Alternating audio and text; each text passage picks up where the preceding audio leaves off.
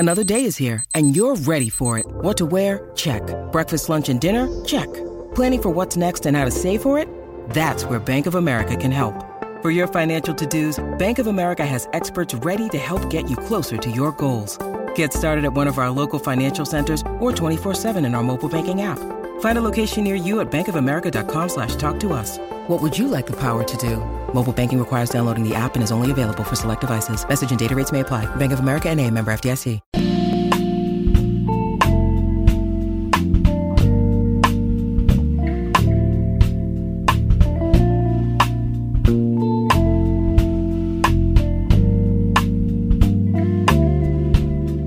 Rest in peace to Amanda's shame and dignity. Hello, welcome to the Hour Show. Hello, welcome. And relax. Are you feeling relaxed? I haven't slept in 3 days. Oh my God. I haven't slept in 3 days. Hello, dear listeners. We are so excited to be here. Are we? Yes, we are. We're very excited. See, I'm not wearing mascara, so like my eyes still look a little bit dead. Just okay, matches how you feel on the inside. Oh, I was so sleepy. Oh, I was so sleepy. I got up and I was at that like crucial hour of it's too late to try to go to sleep, but it's too early to do anything. So I waited an hour in bed on TikTok. So I could go get donuts and breakfast tacos at this one place. That sounds nice. Oh, it was great. It was great. It was great. I would love to have donuts for breakfast. And like clockwork, because we just hit record, Sansa wants to come inside, so I will have to go and let him in. Let's go get Sansa. Yes. We haven't had a Sansa break in a while. So welcome, dear listeners. This is the part of the show where Corolla lets the cat back in. If you see me periodically checking my mouth in the camera, it is because I am concerned that I'm eating my lipstick. If you are listener only, this interlude makes no sense to you, and I apologize. But I'm glad to be here. It's very early. What? Hello. Hello. I'm back. I'm sorry. Right. No, you're good. Corolla, what are we talking about today? We are talking about writing BL because we are actually both writers. We're both We are. We practice the craft of writing, at least sometimes. Yeah. Yeah. So this is something that I feel like we've been pondering for a while. Yeah. And we never really felt comfortable doing it. For a myriad of reasons that we'll probably go on to explain later. We just never really felt comfortable broaching the subject. Mm. But, new year, same trash us. Trashier somehow. I think that was my motto going into like 2021 or 2022. It was like new year, same petty me. Yeah. That's a good one, That it's like nothing's really changed. Just gotta stick with the things that work, I feel. Right. Bitterness, being dead inside. At least you'll accomplish it. You're good at it, I'm excellent at being dead inside and still looking quite good. Yeah, same. Like I'm really good at being trash. Yeah, like realistically, most writers. So we finally decided to put our money where our mouths are and talk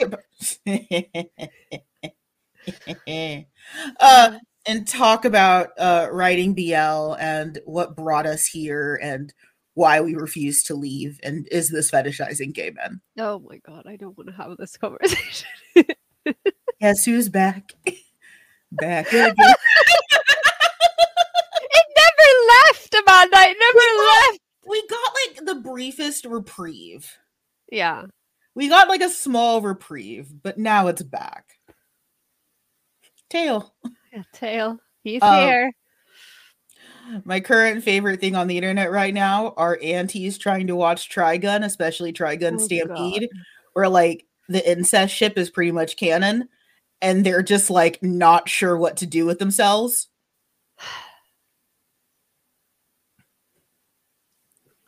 I'm just Because Trigun 98, like in theory, you could find a straight ship in there. I don't know where, but in theory, you could find one.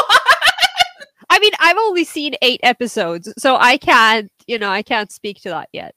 Yeah, like blinking you'll miss it, but you could probably find a straight, non-complicated pairing in 98 Trigun. Yeah, but I don't wanna. I mean, I don't either.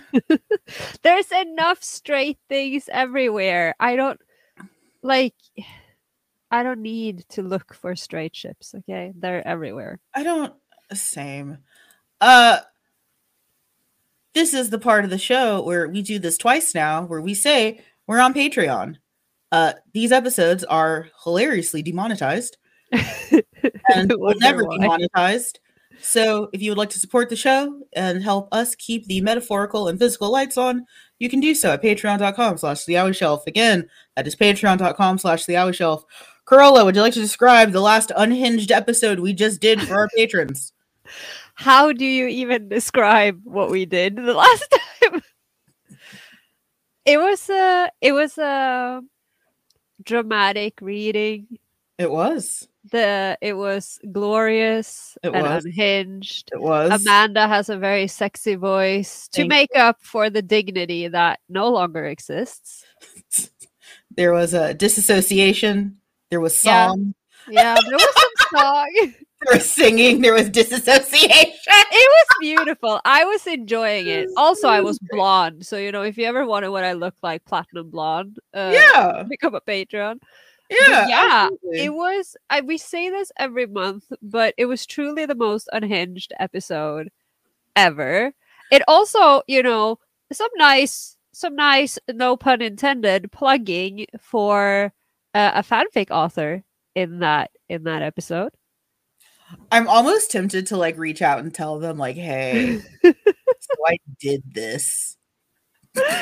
It's like a more advanced version of Wank and Tell. It's like we read this on our podcast. Well, there are podfics. Oh, which is basically just an Audible for your smut. Yeah.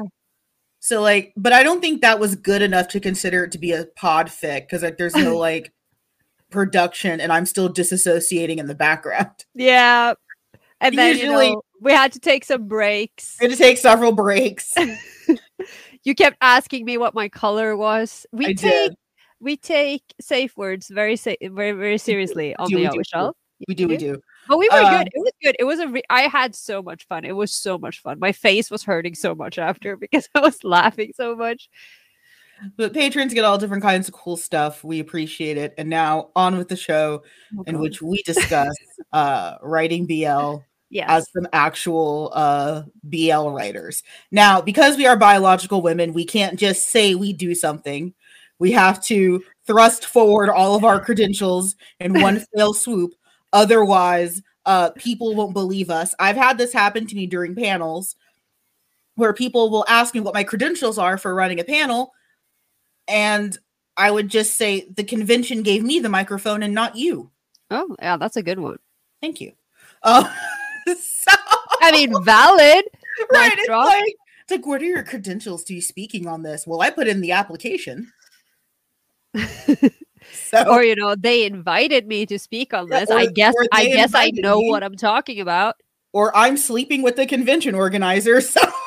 Or, I also am a convention organizer. Yeah, no, I organize the convention. And I'm sleeping with the other convention organizer. Yeah. So, as a BL writer, I started writing fan fiction when I was about 11 or 12 in shockingly hetero spaces, but it was really nothing like that smutty, and it was very much like this objectively horrible villain and some very, very tender fluff. You haven't changed that much. I really haven't in some ways.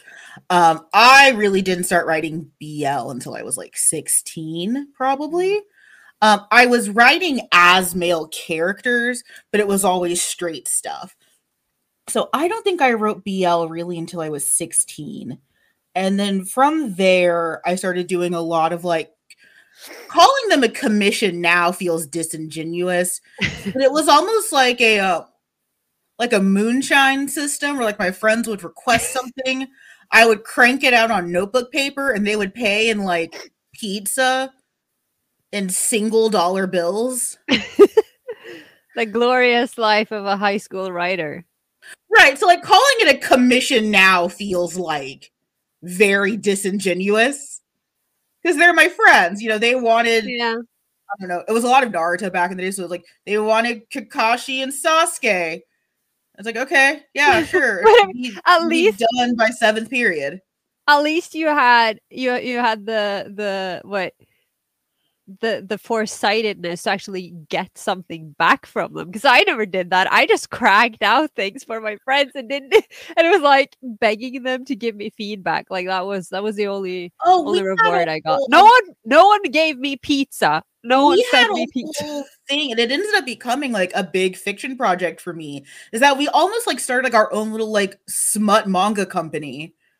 Where we're voice acting in the library, we're writing fanfic. Like we really could have been like our own little like smut house in our high school. So I started writing boys love when I was about 16 years old, and I have stayed in that space both long form and short form. I've done some original series. We're going to talk about some stigma with fanfic writers and in particular. Yes. I'm just looking at the outline, wondering why the hell I haven't filled this out. But it's fine. And you told me you got it. So I know. I also know that this is Kim Porsche related. What? No. What? It's not. No. You know, actually, I'm not going to blame Kim Porsche because I have been incredibly busy this week. I have an event coming up that I'm working on Tuesday, and it is a nightmare. So I've also done a lot of role plays, which I really like role playing. And I've been a part of some of the biggest content sites for fan fiction, like Tumblr, like DeviantArt, Quizzilla, rest in peace, a little bit of fanfiction.net. And you can still find me on AO3 and Tumblr to this day. Subscribe to Amanda's AO3. Sure. I was going to say don't, but also like, but go for it. You know, I still take a lot of pride in saying that I'm a writer, even if it means that I don't publish as regularly. Because I feel like half of being a writer is just saying you're a writer. Yeah. And then like never actually writing. Yeah. I don't know if you've noticed, like the past week or so, I've had on my Discord, like my personal status thing, trying to write outside my head. Yes. Because I can only write in my head when I'm out walking or when I go to bed. Like I can't physically write. And it's driving me insane. No, so my thing that will happen is I will be on the verge of sleep. You know, I'm like Ebenezer Scrooge and like like a novel. I have like the cover pulled up, and I have my satin bonnet and my eye mask, and then it's like my eyes will open. It's like porn, and I have to like rise out of bed. I have a note. I actually have two separate notes, because I tried to keep the notes separate for different characters, but they are all just a mess now. And I just have two different notes on my phone that are just like, it's a mix between half written dialogues, like half sentences that I want to write and words that I'm trying to use. And it's just chaos. And one day I will write out these ideas, but right now, oh God. And most of those are written when I'm outside or when I'm in bed. Yeah. Also, I do have an English degree. I graduated from a university with a double major in English and communications. I spent a lot of time at university studying literary criticism, research methodology, and I read a lot of like poetry. And my modern approach now is very, very research heavy. And it is also as free form as the days are long. I know fanfic writers that will write fanfic, and I am a pentameter, and I don't know what fucking clout game they're going for, but they can do it themselves. I don't know what fucking weird ass clout game some of these writers have trying to write their smut like it's the Aeneid. Fuck that. Nobody has time for that. I guess someone clearly has time So, for that. someone Somebody, like, not there's you. But part of it that's like, wow, that is really impressive that like you timed this character's thrusts to a song. Like, that's really impressive.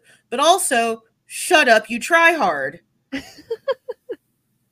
The end of our live conversation. oh god. Carola, would you like to tell the dear listeners at home how you are an actual writer who is better than me in every way? Stop it. I am not. First of all, I would like to preface this entire thing by saying that most fanfic writers, you included, have more readers than I have as someone who is published.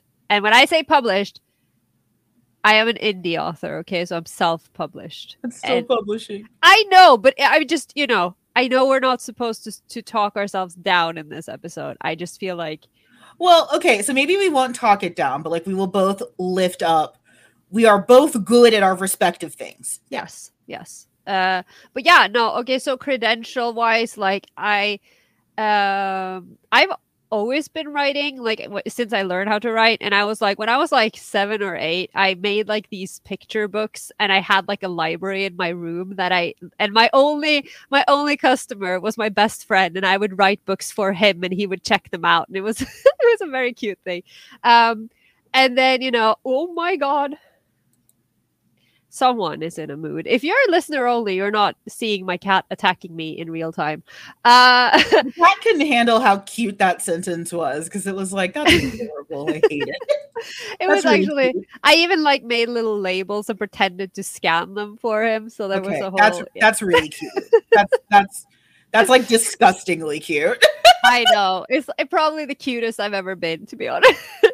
But yeah, and then I found out that was actually a type of fan fiction, because I was writing derivative works based on our favorite book series. Mm-hmm. But then I discovered fan fiction when I was around 11 or 12. Mm-hmm. Like I started writing when I was 11 or 12 fanfic. And because also today is Koji Musa Day. It is the day of rocket shipping. It's Jesse and James's day. So it's very fitting, because they were my venture into fanfic. Because I did get my start in Headship, but it didn't last very long.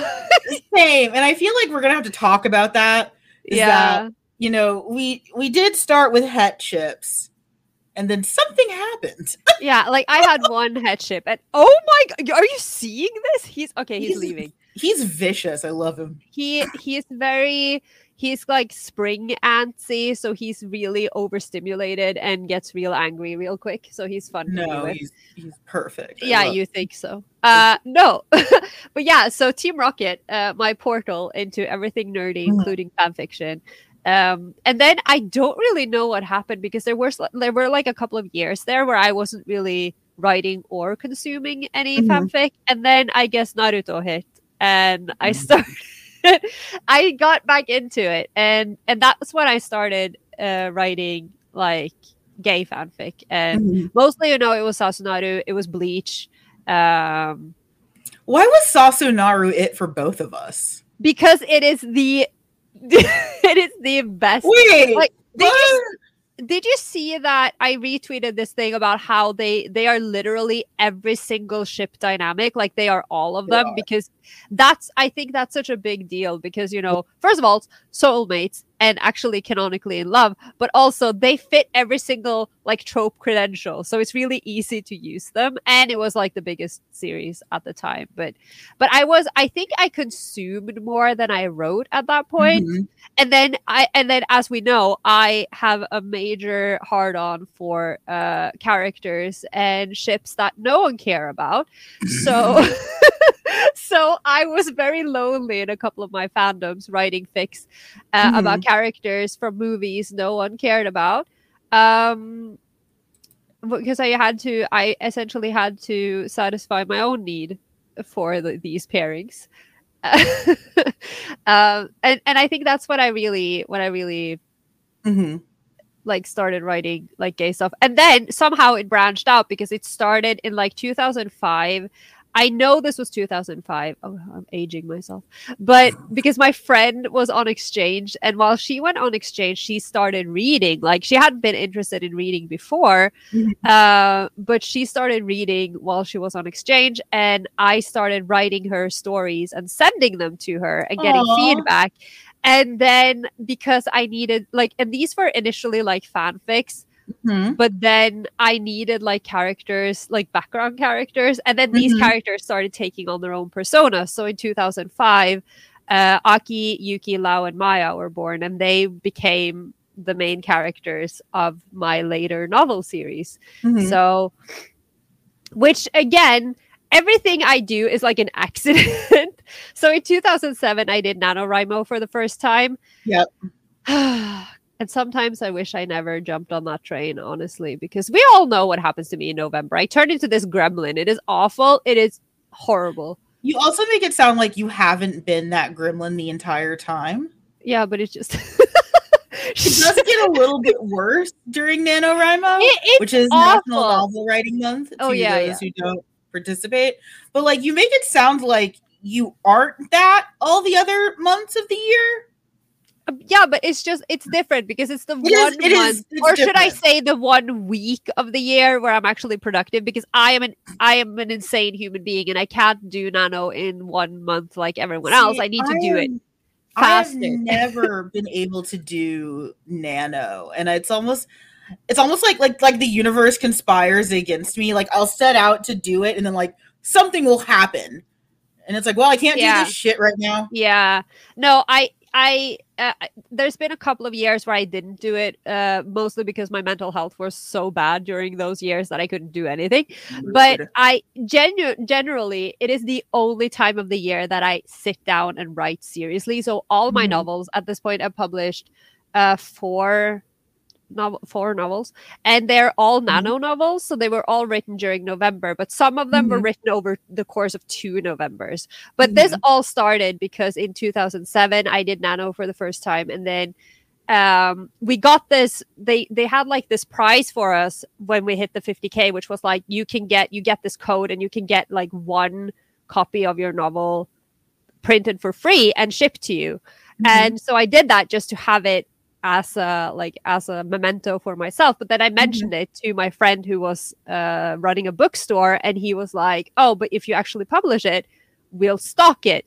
And then I accidentally published a novel, which then led to what I'm doing now. So it's been like a weird thing. And then I've done some, I've written some things that are like online. Like I have an advent calendar that's on Tapas. It's on Tapas, at least. So I have some online only publications, and I am desperately trying to do this Patreon thing, but the world is working against me. So those are our credentials and what got us. I've also studied English literature. Yes. English major unite. We're not good for much anything. No. Look at us. Look at us. What are we doing? Yeah. You know what, though? I'm sure that there's some teacher that I had when I was in school that's probably very, very proud of me, and that makes me sad. No, why does it make you sad? Because look at me. But you're amazing. Like, I remember we had these books we had to like write our not essays but like our creative writing assignments and our writing assignments in English class when I was in school, and then we would hand in this book and they would grade it in the book, and I remember one time I dared to ask my English teacher in a footnote if she thought I could become a writer and then like an actual author when I grew up. And she was like, yes, I think you can, with a smiley face. And that is like one of the most awkward, but also nicest memories I have. But also the fact that this teacher never gave me back that book at the end of one of the school years. So I don't even have it anymore. Oh, well. Well, she has it as a memento. If I ever become famous, she can like auction it off or something. Do you want her to know what you're doing with that inspiration? I mean, they know what I'm doing. Okay, because I think that's my other big thing. Is like I do have that like not just the imposter syndrome of like feeling like I'm not a real writer. Because like I could probably point to, I forgot to mention, I'm also a blogger and media critic. Oh yeah. So I'm a columnist and blogger. So like I can point to my blog and I don't have a lot of shame with that because that feels like real writing. When I do like think pieces, that feels like real writing. But for whatever reason, probably the misogyny, fanfic never felt real. Here is our first question that is not on the script. What is your go-to writing beverage? What do you think it is? It is a Red Bull. Yeah, it's Red Bull. Ideally, it would be Dark Dog, but they don't make that anymore. But yeah, Red Bull. And lots of it. Help. Dr. Pepper. Dr. Pepper, really? Dr. Pepper. Does that have caffeine? So much. Because there's this weird thing. I don't know, because this is a side note, but we have Mountain Dew here. Yeah. But they rebranded it, so the one that we have here now doesn't have caffeine anymore. So it's not Mountain Dew. Really weird. Yeah, but it says Mountain Dew, but it doesn't have caffeine. So I was just like, I don't know if the Dr. Pepper they sell here actually has caffeine. Because apparently they like to like just take it out. I don't know. That's so weird. Yeah, I mean, I was a kid and I had Surge for the first time, and Surge is like Mountain Dew with more caffeine. And I had that as a little kid, and I was like up all night long watching British comedies, like just like Doctor Who and like Chef. And my parents caught me, and I was watching oh my god, was it Poltergeist, where like just the kids like in from the television, and my parents were just like, "What the fuck are you doing?" The question is, what were they doing? You should sleeping. Be having caffeine. Yeah, okay. Well, no, like I was okay. So like we were in a hotel for a thing. I don't know why we were in a hotel. I think it was like a work thing for my mom, and like some of her friends were there with their kids, and like the older boys got to babysit me. I promise it sounds like a grosser setup than it is, because like as I said it, it's like that sounds like a gross setup. Nothing gross happened. I didn't think it's that, but okay. But this is the world we live in. Yeah, but it was one of those moments where now. Yeah, it's one of those moments like I realized like as I was saying it, like that sounds like a gross setup. It's not. But like they gave me Surge. Oh my god. So like I'm like great sick. Babysitting. Yeah, they're like, you know, preteens, early teens, and I'm like 6. Oh my god. And it's like, here's a Surge. And I'm just like, wee! Like whatever like high-pitched noise R2-D2 makes, that was me. I can imagine it. Oh my god. No, I didn't start consuming caffeine. And again, because I still don't like coffee or anything. Like I only drink energy drinks, but I started drinking them when I was like 12. And we would get like, because I don't know what it's like over there, but here it's like when you hit the 8th grade, you're allowed to go to the stores during lunch hour. So the stores are usually very close to the schools. And a lot of them are now like, if you're a school kid, you're not allowed to go in between 9 a.m. and 2 p.m. or something, because they shoplift and they make a lot of noise. And I don't know. But we would always do what children do. Yeah, but so from the 8th grade, you're allowed to go to the store during lunch hour. So we would go and like buy, sweet rolls and snacks and energy drinks. And I am so sensitive to caffeine, so I would be like vibrating, and then we'd have like a 90-minute period of like Norwegian grammar or whatever, and I'm just sitting there like shaking in my seat. This is why I stopped growing at 12. Okay, so here's why I stopped growing at 12. My grandfather was Air Force, and he started giving me coffee when I was a toddler. What? Like he would let it cool down and like put it in my bottle. See, you were made to be a writer. Like if you started drinking coffee as a toddler. So it'd be like my grandpa. And he's drinking his coffee, and I'm like sitting on his lap. It's like 5:00 in the morning. We're watching Mass. We're watching the Catholic Mass on television. I'm just like chugging back, like this is insane. Like basically, a cold brew. It's cold coffee with like 90% cream and sugar, so it's like crunchy. Okay. But like there's still coffee in it, so I'm just like I'm chewing my coffee with a fork and a knife, basically, because it's just creamer and sugar. I lost like I think I lost all will to ever try coffee again when I was like 4 because we had like these. This was the 90s, right? So we Yes. had like these. Everyone had these Disney glasses, like these Disney drinking glasses with Mickey Mouse and Donald Yes. and everything on them. And so those were always mine. I would always drink from those. And then my Mhm. dad had poured some of his old cold coffee over in one of these glasses to get a new cup, but I Mhm. thought it was Coke. So I like chugged it and it was cold coffee and I hated it so much. I never wanted to taste coffee ever again after that. I was like 4. I was apparently not made Nope. for the coffee life. Massive coffee drinker. But you got to remember, we are in Norway. So this was black coffee, cold black coffee. That wasn't very appealing. There was no sugar in that thing. Yeah, that doesn't sound pleasant for children. No, it was awful. Okay, next question. Do we have writing routines? I think I put that in there and then I was like, why? Yeah, I was like, what?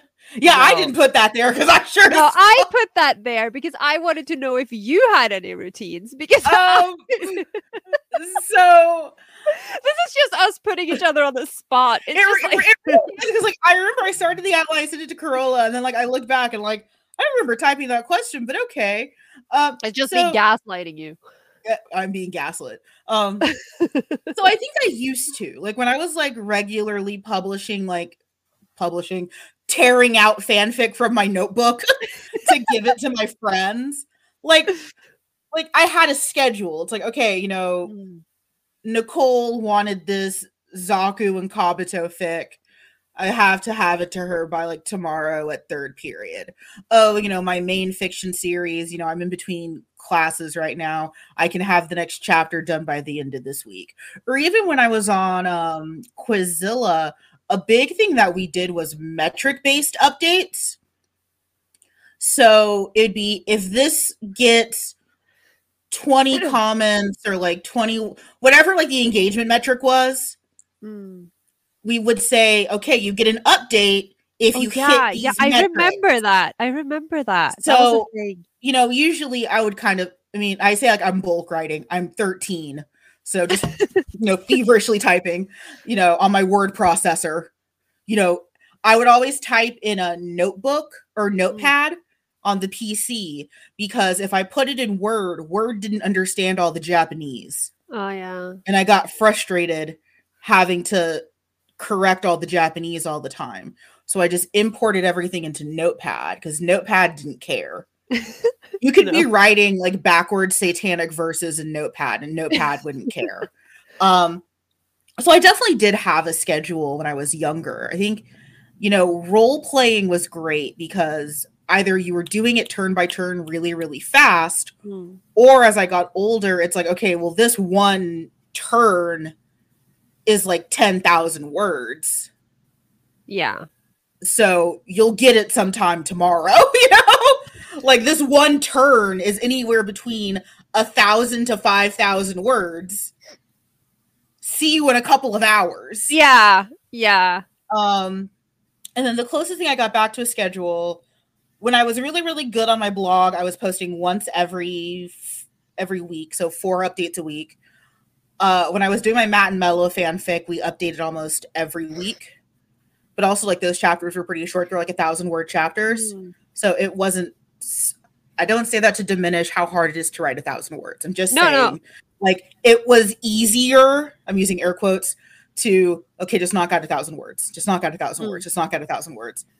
And I was pretty much writing that as I was updating it. Like, there was no, like, I've bulk written ahead. It's, oh, shit, Yeah, because I think that's one of those things that scared me so much about, because when I used to write fanfic, I mostly wrote one-shots and like, porn without plot, mostly. I did write a couple of chapter fics, but they were rarely more than like 4 chapters, except this one that was very ambitious, and it's been abandoned for so many years, and occasionally I still get notifications that people have subscribed to it, and I'm like, oh my god, but I abandoned that in the worst. The worst kind. Well, the worst guilt. But because I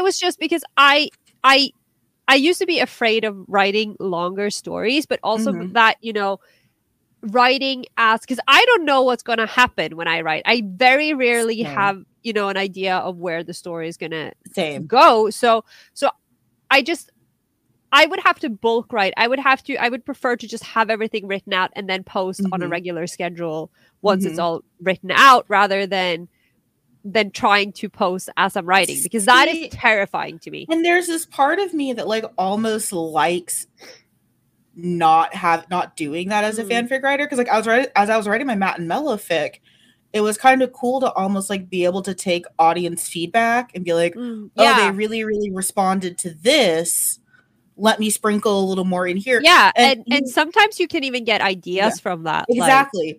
And you mentioned something that I feel like a lot of authors don't really talk about, because there's no way to talk about it without sounding like really, really mentally ill, which is like, my characters are not me. I am not any of my characters. When I am writing them, that is them in their world. I am not God. I don't know what's going on. No.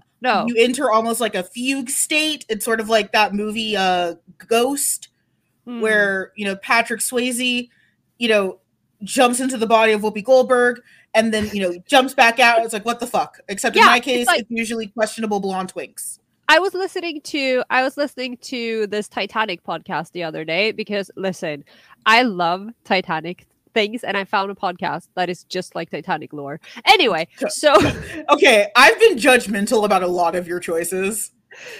I think that was the most judgmental, and I was like, really, girl? Titanic, like from a historical perspective, like this is an amazing podcast, okay? But the point is, like, she's covering like all kinds of things, and the episode I was listening to the other day was about like all the spiritual things, people who were like having seances to talk about, and she was talking about how, the Victorians and the Edwardians, when they did the whole spiritual seance thing, they had the automatic writing. Yeah, that's how I write. They're just doing whatever. And this is how one of my novels came to be, because someone had to go and friggin' kiss this other guy they weren't even supposed to meet. And then I was like, what the fuck just happened? And now they have been in a dysfunctional non-relationship since 2005. And it's so hard to talk about, because like, especially, it's easier to talk about like in fandom, because I feel like most of us kind of see like fandom in that way. Like, we are not the characters. So like, my favorite question is always, what anime would you ever want to be in? And I'm always like, myself or my OC. And they're like, what's the difference? Like, well, me, I don't want to be in any anime. I'm fat, black, and asthmatic. I don't want to be in anything. I don't want to be in Inuyasha's forest. I don't want to be in the fascist hell that's Full Metal Alchemist. I don't want to be anywhere. This does not belong anywhere in anime. Now, do I have an OC that's perfect for that scenario? Yeah. Probably had them for 20 years at this point. But yeah, like, it's hard to explain to people that it's like, especially when you write problematic content, that it's like, sometimes it feels weird to almost say like, it's not me doing it. Because I've definitely gone to write something one way and it ends completely differently. Oh yeah. And I've just been like, what did I do? But because you didn't. Because you didn't. I didn't. Characters. And that's the thing. Like, I generally have like, I think we've talked about this before. I have like an idea. Like, I have like a main idea, and then I generally know how it's going to end. I just don't know how I'm going to get there. Yes. And then the characters just take that information and they run with it. And I have no control what these idiots are going to be doing.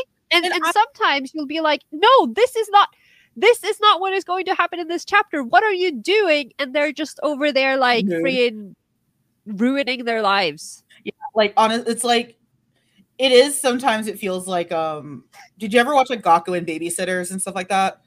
Yeah. Yes. Where, it's like, okay, we're gonna go take a nap, and just like kids like playing with blocks and pots and pans. Yeah. That's writing. Yeah. Yeah. And it's like, it's like wrangling. Yeah. It's kind of like having multiple personalities, but also wrangling children. Right. Like, it does very much like, okay, we're going to do a structured activity, and all your characters are just like fighting each other, like physically. Yeah. Yeah. And or fucking each other. Or both. Fighting. Or both. I followed this magpie who has sadly passed away. Her name was Sophie. And her owner kept her in this really, really big aviary, but you got to interact with other birds. And one thing that that he kept saying a lot was, "Are you fighting or are you flirting?" Because like magpie stuff apparently looks very, very similar. It's like, are you flirting? Are you fighting? Whatever it is, please stop it. Yeah. But yeah, sounds about right. So I think you also ended up answering this a little bit. Like, I don't think either of us really have a routine. No, I think the closest I get to having a routine, aside from really wanting, I've told myself for years, I am going to start writing a little bit every day. I never do it. But the closest I get is like, especially during Nano, because it's like because obviously then I write night and day, but like I write the best between like 1 a.m. and 4 a.m. in the morning, which is very inconvenient. And then I have like a writing diet. So like the best things to consume in order to have the energy to write is Red Bull, Pringles, and donuts. This is what I eat. This is how my novels are made. Help me. My writing diet is mental illness. Okay, that too. Fine. Techno music. And usually like very, very intense feelings. I'm also definitely a performer. I like the pressure of having people watch me, but like, or like know that I'm writing. Like I mentioned a few times, like I have this muse that I used to date, and like having her be like, "Hey, are you done? I want to see what you're working on." Or when I was dating my last partner, because we used to role play together. That's actually how we met. Is that we were RP partners, and then turns out when you write 100,000 words of gay shit towards each other, sometimes you kind of end up kiss, kiss, fall in love. But I liked the pressure of being watched subtly. But yeah, like I don't really have like a writing diet, but if I had to, it's usually chocolate, Dr. Pepper, and like very, very intense, like 150 to 180 BPM, like house techno. Really? Yes. Huh. Yes. I did a lot of writing to Applause by Lady Gaga. I'm just gonna pretend like I've ever heard it. Okay, but once you hear it, you'll be like, that's an Amanda song. But do you have like, because I have like playlists. I have for some characters I have character playlists, and then I have like soundtracks for all the novels. I haven't done a character playlist no, I'm lying. My former partner and I, we did character playlists. I have like a main writing playlist. I also do like if I'm trying to like stay in theme. So like when I was writing Gravitation, I'd listen to a lot of Gravitation music because I like glean information from those lyrics, which is why I still ship Yuki Eri and Yuki Kitazawa.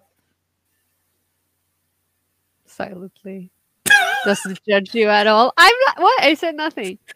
Because if you listen to Anti-Nostalgic, that song is clearly about Kitazawa. We could have this discussion at another time. Isn't Anti-Nostalgic, isn't that Shuichi's song? It's the song that Eri wrote with him in mind for the OVA. No, that's Shining Collection. That is Shining Collection. Anti-Nostalgic is one of Shuichi's. You're right. Yeah. Either way, it's a Kitazawa thing, and don't make me answer that question further. And then all of Ryuichi's songs are just, I want to fuck Shuichi. Even before like Shuichi was born, because Ryuichi's in his 40s. So I feel like Shuichi would be absolutely okay with that. Like his idol has been wanting to meet him since before he was born. Like, yeah, that makes sense to him. Oh, now it's gross. Oh, it's bad now. No. And then sometimes I'll get someone like my girlfriend will come in while I'm listening to my writing music, and it will be like a character's music, and I will get super defensive because it will be like some horrible music that I would never listen to, but I need it for the story. And I'm like, don't judge me. This is Inari's playlist, okay? This isn't me. I also sometimes I'll listen to a song and it's like I really want to write a scene inspired by or to this. Yeah. So like there's a song by Yell called OMG. And I was driving home when I went back to Dallas Fort Worth for a couple of weeks ago, and I was like, I really want to write an overdose to this. Because it felt like between like the BPMs and everything, it's like this feels like so oppressive. And it's like I really want to write an overdose, like a drug overdose. Yeah. And like sometimes you just have those moments. I will say this. I'm usually not super gatekeepery about like being a writer and the writer experience. But I think the thing about being a writer, and this is something that I've learned, is that we are fundamentally so fucked up that like, no, not everyone can do it. Just like by nature of like, we're broken, horrible people. Like, especially for BL, like we're not good people. Like something's wrong with us. like affectionately, like something's wrong. I just want to put a disclaimer on that, like put a little pin in it and be like, that is not, you know, a nod of approval to you antis out there who think that all BL people are horrible fetishes. No, not at all. No. But like I was thinking about it, and it's like you can definitely tell, like it's so weird gatekeeping art because part of you always wants to be like, art is subjective, you know, as long as someone's being creative, it's fine. But then there are things that are just not good. And like you can definitely tell there's like a soullessness sometimes when you read queer romance written by someone who is maybe not as in group as someone else. And it's like, yeah, we're fucking weird. We're really weird. Like, oh my God, the writing music I listen to is insane. Like the characters that I make are insane. Like all of them are crazy. Yeah. And it's great. It's amazing. It's one of the most interesting things that I do, but like you can't bottle that. You can't, I mean, so in America right now we have a writers guild strike. Yes. Where a lot of the writers are striking for better access to pay and unionizing. And one woman's sign said, AI can't fake childhood trauma. Yeah, I saw that. I think I retweeted that actually. And it's like, that's it. Like that's all of us. You did it. Like that's the sign. Because everyone's like, oh, just, you know, write secession with AI. And it's like, yeah, but it's not going to be the same. You need that one fucked up girl who hasn't said anything in the writer's room, who's just like eating cigarettes. You need her because she's the one that has the zinger. Yeah.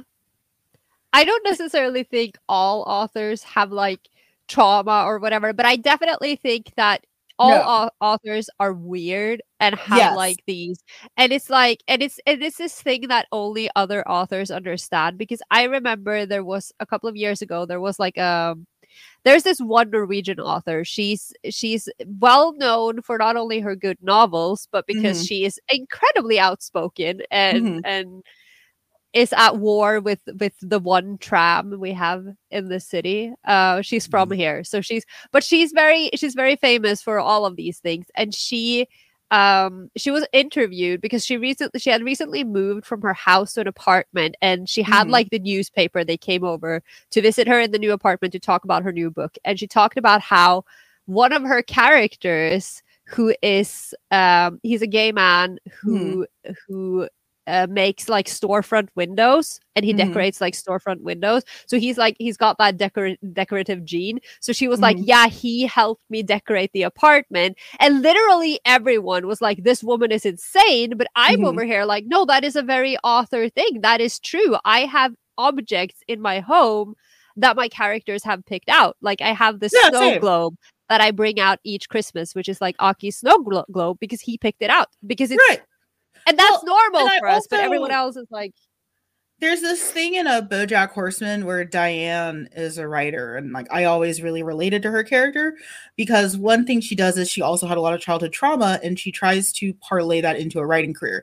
And she wants to write like her like next big great American novel. She wants to be like a serious writer. And what she ends up doing, and I guess spoiler for BoJack Horseman, she ends up writing like almost like not quite YA, but like middle school novels Mm. where it's about like this like plucky like girl detective, and it's like fun, and she has like this crisis of faith about it. It's like, no, I need to show that my damage is the good damage that can make art, that makes serious art. And like, yeah, it's I don't think that you have to be messed up to make art. But I think there's a very specific kind of art made by very messed up people. Yeah, that makes now, sense. is that an excuse to be a garbage person? No. No. Because if you're in any space that has a lot of older artists, like painters or writers, you are grappling with the idea that everyone was terrible all the time. So the softball lobbed at that most of the time is, oh, well, they were mentally ill, they were a genius, oh, blah, blah, blah, blah, blah.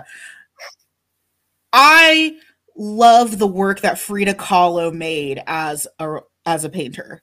Mm. I hate what she had to go through to get there. Yeah. End of sentence. Next question that is not in the script. Oh God. Okay. Like, fuck this script. See, this episode is a perfect example of how we write, because it's just like, there's an outline, throws it out the window. Well, no, and I think for me it was more of, I started this outline and then I realized, like, as we were talking at the top of the show, I was like, there's a lot of things that I know you have that little inhaler for your sinuses, but every time it does remind me of like those little like cocaine sniffer boxes that people used to use during the Victorian era. And it's like, that is so writer of you. Just like casually, just No, I know what it is. I went for a walk and I met my friend and her 2 dogs, and now I am suffering, but I got all the cuddles. Oh, So I'm very happy. They are literally like little clouds on legs, and I love them. But I am dead. I have died. I was trying to be subtle about it. No, I have severe ADHD. I'm an only child with severe ADHD. I'm like an owl. I just notice everything. But I want to take a moment to talk about fanfic versus fiction. Okay.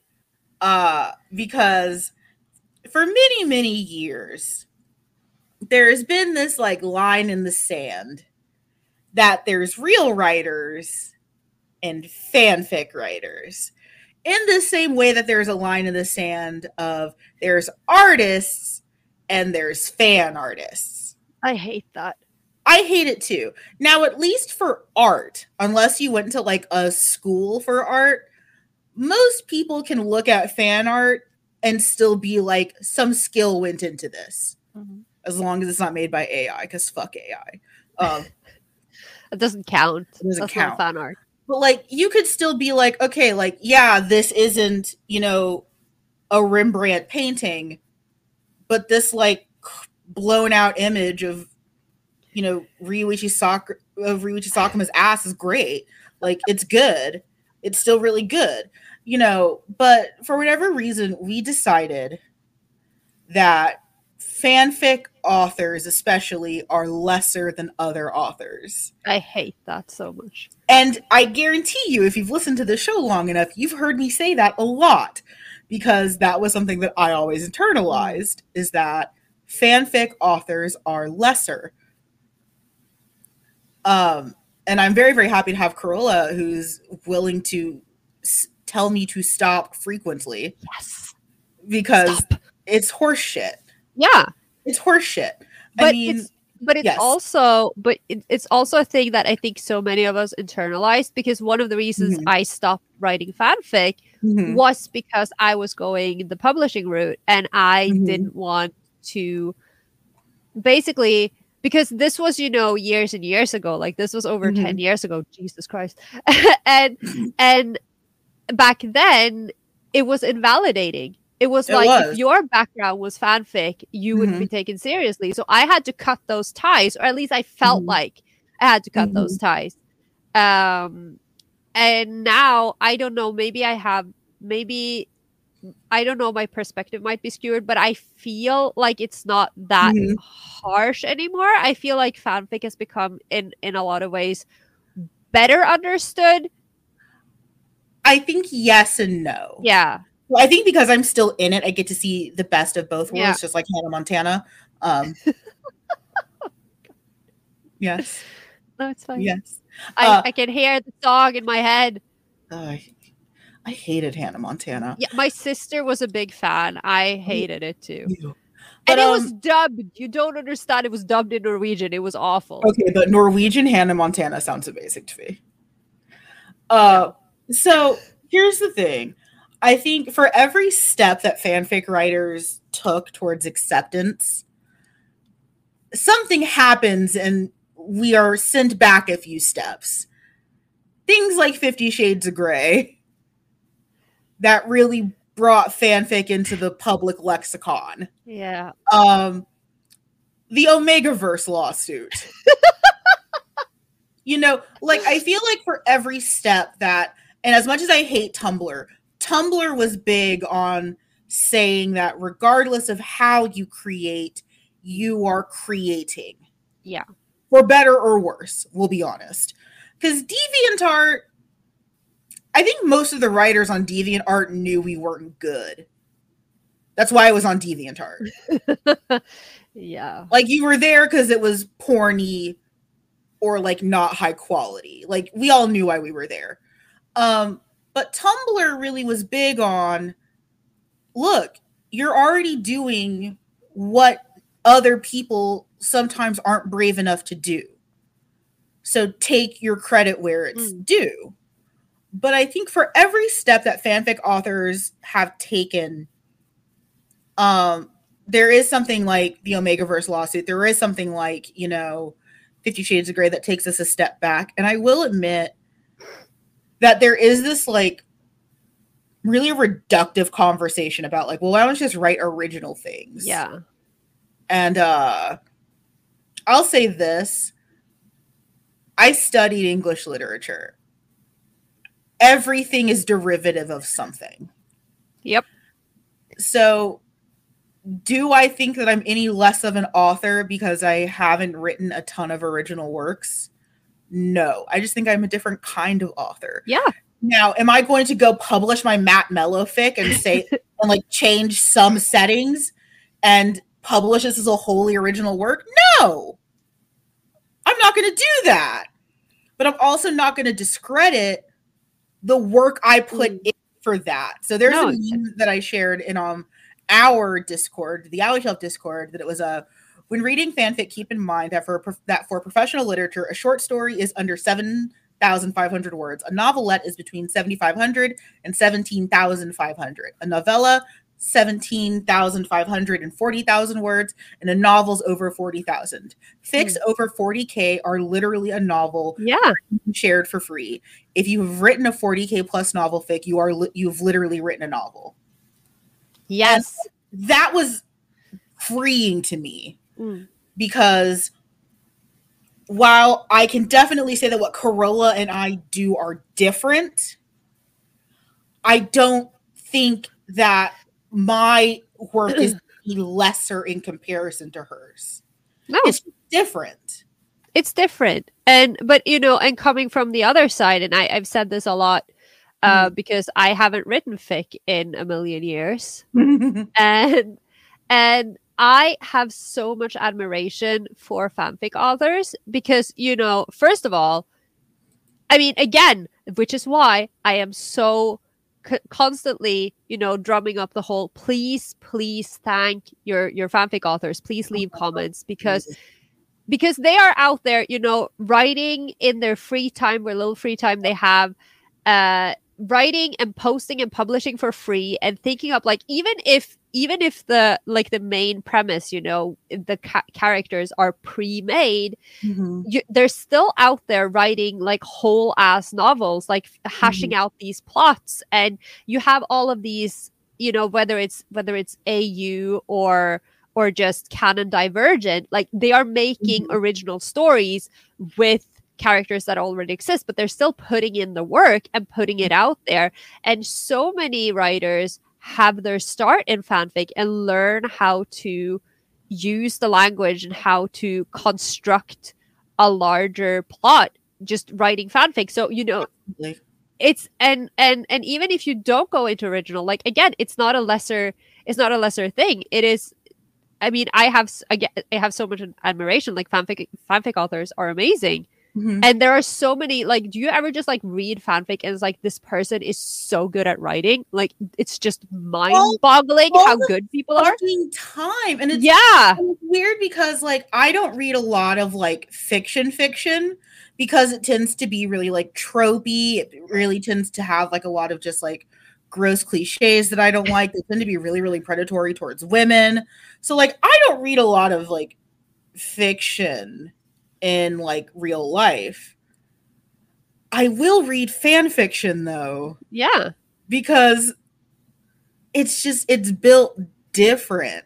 Because like I have this like weird dichotomy, like the kind of books that I like reading in real life are obscura. So it's like take one concept, whittle it down as far as you can, and then make it 500 pages.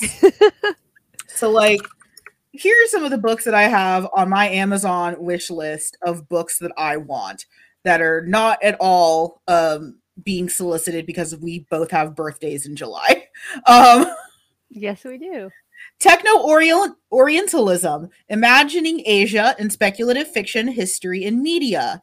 Selling God, American Religion in the Marketplace of Culture. Acres of Skin, Human Experiments at Holmesburg Prison. The Delectable Negro, Human Consumption and Homoeroticism Within U.S. Slave Culture. These are nonfiction, right? Yeah. Or are they? Yeah. These are all, so like, that's the kind of book I read for fun. And then I go read fanfic of like two mass murderers having a pancake breakfast and kissing each other's foreheads. But yeah, like it's great being able now to see other writers as equals. But you know, just like with our ships in the days of old, we're just on two different kinds of boat. Yeah. But we're both on a boat. Yeah. And the thing is, which I think is incredibly liberating, is that I feel like it's become more open in the sense that people feel freer to do both now. Yes. That you can in fact be like, I have seen, you know, actually air quotes published authors be out there like, oh, I also write fanfic over here. Like, that is so liberating because it's not lesser than, because we're all fans of something. Like, I think that is so cool. And then you have like authors, you know, who are out there encouraging people to write fic of their stuff and like actually going in and reading it. I think, I mean, I've only been on the receiving end once, but it was amazing. Like the fact that someone actually took the time to write about my characters. I also felt a little weird about it because I was like, my children. But it's such an honor because it means that someone loves them. Once. Yeah. I remember it happening once when I was in high school, I think. It was someone was reading my long-term OC fiction series, and she said like, oh yeah, like this helped like me and my boyfriend like have sex, and I'm like, please don't have sex in front of my children. Like like they're fictional characters, and like I think they were definitely probably doing something smutty, but it was like, please don't have sex in front of my children. It goes back to like that wink and tell thing that like it's either like very, very, very flattering or horrifying. Also, disclaimer, I don't actually see any of my characters as my children because I don't have a motherly bone in my body.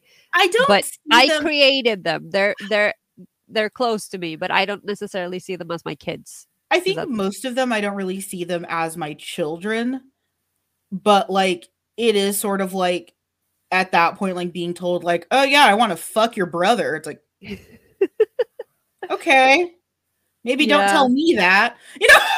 I don't need to. No, I don't need to know that. No, right? Like, yeah. I definitely. I would not feel comfortable saying like they're my children in any way. No, but like it is sort of like, oh, by the way, I really, really, really want to fuck your brother. I could have gone my whole life without knowing that. Corolla. Yeah. why did we choose writing BL over all the other things we could have chosen to write? We could be writing het romance. We could be writing stories about not homoerotic, but like erotic Bigfoot stories. We could be writing erotic Bigfoot stories. Why can't you have both? Okay, so I actually feel really, really uncomfortable with stories like that because to me it's a consent problem because Bigfoot is still an animal. Even if he's like preternatural or supernatural, he's still a creature. And I don't know if Bigfoot can consent. Yeah, I mean, fair. And that upsets me because like there's a lot of stories where it's like, oh, and the Bigfoot took this woman, and it's like, it's Bigfoot. Like what is new design coming to the shop soon? Bigfoot can't consent. He can. No, but I know what you're saying. I get it. I don't think Bigfoot. I don't think the Flatwoods monster can consent. I don't think Mothman can consent. There's a communication barrier there. No, I get it. Fair. These are the things that I worry about because it's like I don't think Bigfoot can consent. Like if you're just like frolicking around, so like this is like the myth of consensual sex. Don't fuck in the woods. What if Bigfoot's a minor? Oh my god! Don't. He's a minor who's been around for 2,000 years, but actually, we don't know when Bigfoot's big feet. There's multiple Bigfoots. When do they come of age? We don't know that. What is the adult age of a Bigfoot? Okay, that's a whole other podcast. Amanda and Corolla become cryptozoologists. Oh my god! Now we're trying to figure out who can consent. Who doesn't love a good Bigfoot conspiracy pod, honestly? Okay, so here's my Bigfoot conspiracy. I think Bigfoot did really exist. I think it was an extant non-human primate, likely Gigantopithecus. But I think any claim made after the Patterson Gimlin film is absolute horseshit. So any claim that isn't like in that like northwest like rainforest belt from like Canada to Oregon, bullshit. If you're like, I live in Detroit and I saw Bigfoot down at the Wawa, that's not Bigfoot. There aren't even any people in Detroit, right? There anymore. Are. Yes, there are. Oh, okay. Yeah. What am I? Oh my. I thought Detroit was like going completely under. What fictional Detroit are you talking about? I thought like it was becoming a ghost town. 132,000. Okay, fine. It's just that I keep seeing people writing about how Detroit is becoming a ghost town. Oh, I mean, yeah, people are leaving. It was well over 1 million in 1990. It's down, but people still live there. But like, yeah, if it's like, oh yeah, I saw Bigfoot. He was down at the Wawa getting a chopped beef sandwich. That's not Bigfoot. So like, I don't know who you're talking about. Like, that's different. Bigfoot can't shop at Walmart like everyone else. Okay, if I saw Bigfoot at a Walmart, I'd have a great time. But like, yeah, you know, why did we choose BL? And I think this is something that we covered a little bit in the Fujin Pipeline episode where, you know, at least for me, it ended up being pretty gender affirming that like, I felt like a part of me like locked into place. Yeah. When I started writing as a male, specifically writing as Yuki Eri, it's like, oh yes, there's the other part of my personality. Take with that what you will with that information, knowing everything about me. And there's also probably some extant misogyny that comes in with that as well, because Corolla, I'm sure you can back me up on this. How are women written in most het ships? Terribly. Yeah. It's, you know, from the we were bottle fed damsels in distress to victims of, assaults to, eye candy. I don't necessarily always agree with the Bechdel test, but that's the thing. Like there's a whole like women as side characters, as lesser than characters, as lacking in agency. And this, this goes back. I've talked about it a lot when I talk about the history of BL, but it also goes to, just looking at literary history as a whole. Absolutely. Women authors writing under male pseudonyms and or writing male characters because they get to have agency, whereas women don't. Absolutely. And I think that there's something to be said about the fact that a lot of female or female ascribed at birth writers writing male characters and feeling a certain kind of strength. There's also something to be said about, and I'm going to be really, really careful with my wording here because as a person of color, I know that in the wrong hands, this argument can be used in bad faith. I think that there is some room for the stories we inhabit not necessarily always being just ours because there is no monolithic story. So like for me, as an African-American person in the US, a lot of the stories that are geared towards Black people don't necessarily line up with how I was raised in the society that I was raised in and how my family is. We were not an inner city urban family. We were suburban. We were upper middle class. I went to private school. I was raised Catholic, not Baptist, so most, quote unquote, urban fantasy, inner city, stories aimed at Black children, that didn't fit my narrative. I think there's also something to be said, about that shame that females have around sex and sexuality and how freeing it is to write in a male voice and a male tone and to be able to express those things freely and openly. Because like if I wrote a female character the same way that I write some of my down bad hoes, that character would be mocked and made fun of. There's the Take video about method acting. And like, there's a bunch of women that still do the method, but like, if any of them were doing like what Jared Leto was doing during Suicide Squad, like they'd be in jail. Yeah. Like if Anne Hathaway was like sending like used condoms and rats and shit during like Les Mis, she'd be like, they'd lock her up, like she'd be in prison. So, there was the freeing aspect of it being BL. To go back to being a fanfic writer, there's also like a weird sort of like, I'm not going to say it removes the pressure because it adds another kind of pressure, but like sometimes coming up with like purely original things is hard. Yeah. So it's nice to like have a sandbox. Yeah. And then build whatever weird fucked up castle I want. Yeah.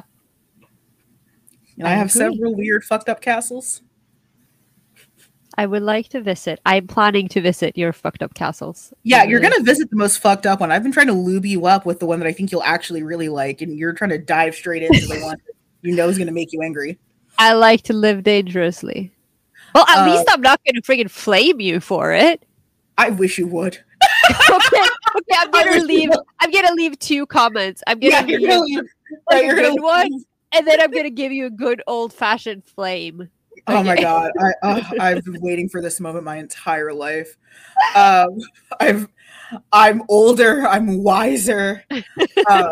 According to AO3, out of the 11 works I have published, I have written over 65,000 words, and that makes me happy. I am proud of that number. Gorilla, do you have anything you'd like to add about why you chose the BL life? I mean, I honestly didn't choose it. The BL life chose me. Mood. Seriously. Mood. Like it just happened. I've talked about this before. I definitely touched on it in the Fujin Pipeline episode because I always, and again, like just like you said, a lot of this goes back to poorly written female characters and lack of agency and misogyny. But ever since I was a kid, I always I always saw myself in male characters. I always identified with male characters. When I was playing with my friends, I was always a boy. Mhm. So I've never been in touch with female characters. Mhm. I think even when I was writing Team Rocket fanfic, they were mostly from James's point of view because I Right. don't know how to write women. And Right. and I think that, I mean, I don't have, and I said this as well when I did the a few years ago when I was on that panel with Michi and Fujoshi things, when we were Mhm. talking about Fujo is not a 4-letter word, and how I don't necessarily have like a big deep like reason for why I enjoy BL and why I write BL. I think it's fun, and I think it's what comes easier to me because I've always identified with male characters, and Mhm. it was so liberating when I realized that I can write BL. Like, this is because like when I realized that this genre, that is what I'm consuming in, you know, Mhm. my manga choices, in the fanfics I'm reading, I can Mhm. actually write that. No one's standing in the way of me exploring these stories. For me, it's about writing characters that come to me and telling the stories that are inside of them, or the stories that they are going through, and they just Mhm. all kind of happen to be male because that's just what comes natural to me. I don't Right. really have like a big reason. I suppose a lot of it again is rooted in how I didn't have any good female Mhm. like characters that I could identify with growing up, but also just Mhm. because it's just that's just the kind of character that speaks to me. And I think that especially when you do fanfic, like the reason you're writing fanfic a lot of the time is because, you know, you want to explore that character, you want to explore the dynamic Yeah. between those characters, and so Yes. there's something with that relationship or those characters that speak to you regardless of the gender of that character or how you interpret the gender of that Absolutely. character. Absolutely. And I've mentioned this a couple of times. You know, I have this writing manifesto that I promise I'd dig up out of its cold dead grave. And one of the first lines of it is I write for revenge. And Mm. a lot of the time that I end up writing, you know, these male characters is almost like a radical act of like misandrist based like radical feminism of like, this is the only way that I could express myself. This is society's fault. You know, that like the only way that I felt like the only characters that I could model Mm. were male characters. Now, Yeah. for better or worse, because I don't think that's inherently negative, inherently, but I think it's telling that more than one person has said that, and we tend to point in similar directions when we say it. Mm. So there's some people that, you know, can watch Sojo and feel very, very represented and feel like, yep, that's me, I am that girl. And then there's others of us that can't do that. So while it's easy for me to say, I don't think that it's just as simple that I chose BL, it also feels really, really disingenuous to acknowledge that, like, if I hadn't found BL, do I know that, like, this would have sprouted organically? Mm. And I don't have an answer to that. No. I probably would have just kept writing as men in, like, straight relationships, but, like, all the women that I write are basically women written by men. So they're great. Yeah. You know, Yeah, so they feel differently. They read differently. Mm-hmm. And I always knew that I wanted to write, and ever since I can remember, I wanted to be a writer. Like, I wanted to write books when I grew up, but I was just, Mhm. I didn't find my voice until I started writing BL. And it's just Mhm. these characters. I'm not saying that I'll never write like a female protagonist, you know, I'm Mhm. just, and I have female characters that I care about and who are like, you know, good people. Not necessarily good people, but they are, you know, they have agency, they have personalities, Yeah. but they are supporting characters because I write BL, so naturally they are not the main character. That's just how Absolutely. it goes. And But like, I don't know, I just want to write these characters and tell their stories and tell the stories that I would like to read. Mhm. even though I have no control over what these stories will be. This is a very strange conundrum, I feel, because like the stories I want to read, except I don't know how they're gonna end because my boys are just running with it. But yeah, Right. I don't know what I would have written if it wasn't for BL because it's so ingrained in who I am. Right. No, it's interesting to think about because, yeah, I do kind of wonder sometimes if I would have ever like entered that realm necessarily organically. Because, yeah, we can both say that like our intro was Sasunaru because it was everywhere. But actually, I mean, my first ship, I didn't know I was shipping them, but you know, there was something like I was watching Beyblade, and I was shipping Kai and Rei without realizing it until like years later because they are pretty. They're pretty. See, I really didn't do gay ships until much later because I was a rampant hormone monster being raised in a repressive Catholic household. So, like, I just wanted to fuck the characters. I didn't need them to go kiss a boy. Yeah, but see, that's I wanted to say that also when you mentioned the shoujo bit about how some people can, because I can, you know, I can see myself or aspects of myself in characters. Absolutely. You know, whether it's shoujo or shonen or whatever. Correct. But also, like we've already established, my characters aren't me. Like I write based on experiences that I know or things that I want to explore, but my characters do not equal me. So they're not self-inserts. I don't self-insert when I watch or read other things either. I just sometimes there are things you can recognize because it's similar to what you've been through. It doesn't mean that you 100% identify with the character. So the experience is more important to me than the gender, but I just happen to prefer writing boys. No, that ended up happening to me because like I started this, like, I've talked about this a million times. It'll probably never see the light of day because like I started writing it when I was in high school, but I wrote this like really long gravitation fic.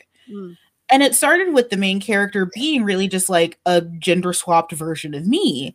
But as I kept writing it, it's interesting to see him become less and less me and more his own character, making decisions that he would make, making choices that I wouldn't necessarily agree with, and how his story changed and became something. I use it almost like a litmus test if you can tell when I got good. Because you can tell the parts of it that were written when I was like 15 and 16, just like feverishly jerking off into the keys, just trying to get something out because I wanted to fuck Yukieri. You know, but then you can see it change, and like you can see how characterization changed. You can see how even talking about that character changed, how he went from being a very poorly reskinned me to being his own individual person. To where, like if I met him on the street, we probably wouldn't get along. And, you know, I think a lot of that's maturity. I think a lot of that's coming into my own and understanding. I hate making it a self-esteem issue, but I think a lot of it also is that, you know, it's really easy to self-insert. You feel like you're trash and unattractive. There was a meme that I remember seeing. It's like women like vampires because they like imagining a world where they are the sole object of someone's desire. They feel that way about villains as well. That like a hero will save you out of obligation, a villain will save you out of desire. Oh, yeah. And yeah. It's like, so a hero is saving you because he has to, right? Yeah. A villain is saving you because you're his. Yeah, that's good. Yeah, and that's hot. Let's go. So yeah, like a lot of it is like the horny musings of an insecure, you know, 15-year-old is like, I'm gonna die alone. No one will ever love me, but this fictional man will. But honestly, though, sometimes you just need a fictional man. Do you think that Eric, the Phantom of the Opera, wrote fan fiction? Do you think he was like writing like Christine fanfic? Of course. What do you think? He had a lot of time on his hands. So much time on his hands. It's also really sad because like I can't imagine like any of like my like theater favorite phantoms like Ramin Karimloo. Whenever I talk about Eric, it's always Gerard Butler, even though I would love it to be the Charles Dance version where he punches out a fake deer. Clearly, I need more Phantom of the Opera. Charles Dance, and I love Charles Dance. He plays Tywin Lannister in Game of Thrones. And if you look at my Tumblr, I actually have a picture of him, and it says Senpai in bubble letters. I want to fuck that old man. But it's like hot young Charles Dance, and he's in this like forest scene, and it's clearly like one of those like prop deer that you set up to attract more deer so you can shoot them. And he just like punches it, and because it's like a horrible prop, it just like falls apart, like it just falls over. And it's like the saddest, funniest thing. Oh, no. Also, there's Phantom of the Mall. Of course there is. Where Eric isn't a sensitive piano player, but he was on the wrestling team. And it's a mall that's getting bulldozed by real estate developers because it's the 80s. And instead of using a Punjab lasso, he roundhouse kicks. And instead of writing music, he bench presses. Somehow less dramatic than the whole playing in the dark with the back turn. It's like the guy, Eric, like he has like his house burned down because the real estate developers want to buy out his house so they can build a mall. So they burn his house down because it's the 80s. And he doesn't die. He like fakes his death and he like becomes like the Phantom of the Mall. So like Christine wakes up and she's in this like dirty like rat's nest in like the ducks of the mall, and he's just like pumping iron. And it's like it's Phantom of the Mall is the funniest thing. I'm just trying to imagine him like pumping iron while grunting out the tune. Like the no songs in Phantom of the Mall except for like 80s soundtrack music. Oh my god. Okay.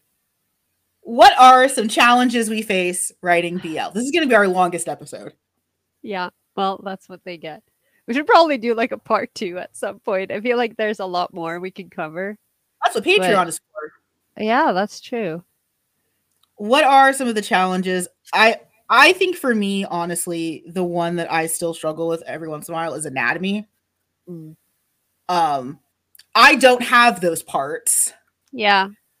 And any instances that I have been in contact with those parts, they are not attached to me naturally. Yeah. So I can make some guesstimations, but every once in a while, I'll still treat it like female reproductive parts in like the subtle dumb ways, like refractory periods and stuff like that. Like I've never written it like that. Like I'm not that bad. Not anymore, at least, because oh my god, if I had to go back and read the smut I was writing before I even knew what a dick was, oh my god, just throwing hot dogs down hallways. No preamble. Oh my god. But like, yeah, every once in a while I still do trip up a little bit. There's like, oh wow, they sure have been having sex for 45 minutes. Yeah. I generally give myself like some free reign there because I'm like, I am writing like, okay, it depends on what it is, but if I'm writing like a sex scene like that, it is generally meant for one purpose only, which is to be porn. Yes. And porn isn't supposed to be realistic. Yes. And it's like, I will keep that within, obviously without, within the reins of, there are no self-lubricating holes, it's not like that, but it's just like, if I want them to fucking marathon for however long, I will let them, because this is supposed to be a fantasy. Like it's fine. Correct. That's not like my biggest hang up. My anatomy problem, we've discussed this, is when you get all which limb is where, what is going on. I don't know. It's all, so I mentioned this in our writers chat in Discord. My big thing is, so a lot of my writing really was rooted in role play, and it was like open chat role play. And it was specifically like that T9 kind of open chat role play where like every action you have to close. It's like if you open a door, you close that door. If you leave that door open, something can come in. If you put something down, you have to connect it to an item. Otherwise, things are just floating out in the air. So because of that, every yaoi room I've ended up making has like the same setup. Because I know I have to get to the part where there's bed and lubrication. And I don't know where else to hide lube. Because I got really tired of the stories where it's like, oh, it's behind the pillow. And it's like, why are you sleeping with it? Why is the Astroglide behind the what? No, but see, this is yes. this is where what I call my jaded boys, which are the boys in the jaded Love Addict universe, because they all work in this horrible seedy nightclub, and all of them are just having half like semi-public semi-public sex or like whatever at all times. So in this, like, they have lube everywhere. It's like in all the stalls, it's like hidden in the toilet paper holders, like everything, because everyone's a slut and I love them for it. Like, so they're like, they are always prepared. These boys are always prepared. And then, you know, you have the one, you know, you just slip in a sentence about how he's still slick because they did it earlier that day. I'm like, it's fine. That's not how that works. It's porn, Amanda. Yeah. I would like to make a statement that I write more than just porn. My boys are also suffering a lot. There's no sex in Change of Heart, which is like, there is not any. Who am I anymore? But yeah, like I think like that's my big anatomy thing, and then also like yeah, like I do definitely realize that like I have set up every room the exact same because it's like you have to hide the lube somewhere. It's not, you're not magic. You aren't like Osseo lubricant. Like you're not. Unless you are. Unless you are. I have this weird thing which is like, I know the layout of all of their like apartments and their houses and everything, but particularly the Love Addict apartment, like Mia and Miura's apartment, I know exactly what it looks like, except in certain scenes I've written where I like it isn't described any differently. It's just that in certain scenes I suddenly imagine it completely differently, and I'm like, why does this apartment not look like that in this particular scene? It's all in my head. Like no one can take me on this, but I'm just like, what the fuck? That couch is not there. Like, right. Where did this sofa come from? What is so happening? weird. Yeah, it's weird. So yeah, like anatomy and then sometimes like layout spaces, and that's not like a BL specific issue. Like I have that everywhere. But like anatomy does still get me every once in a while where it's like, what is refractory period? Like what how do also so understanding the full anatomy, I'm gonna try to be super vulgar with this. Most BL focuses heavily on like shaft and shaft like things. But there's more to the anatomy than that. Yeah. So it's also like not shunning that and acknowledging that like what we think is sexy because of a trope is usually like the least sexy thing. So yeah, there's nothing quite like the radical shift from me writing sex when I'd clearly never seen a penis before to me writing sex after I became a whore. After you became a whore. You're like, I'm not going to be vulgar, but also after I gave up some of that purity stuff and stopped and just finally gave in and was a whore. Speaking of whores, did you watch The Coronation? No. I thought I would because I've never seen a coronation. So you know, I care fuck all about Charles, like honestly. But I really like ceremony things, and they were showing the whole thing live, but I was busy and I was out most of the day, so I'm gonna try to catch like the recordings and see at least some of it because I think it's fascinating. So 2 things.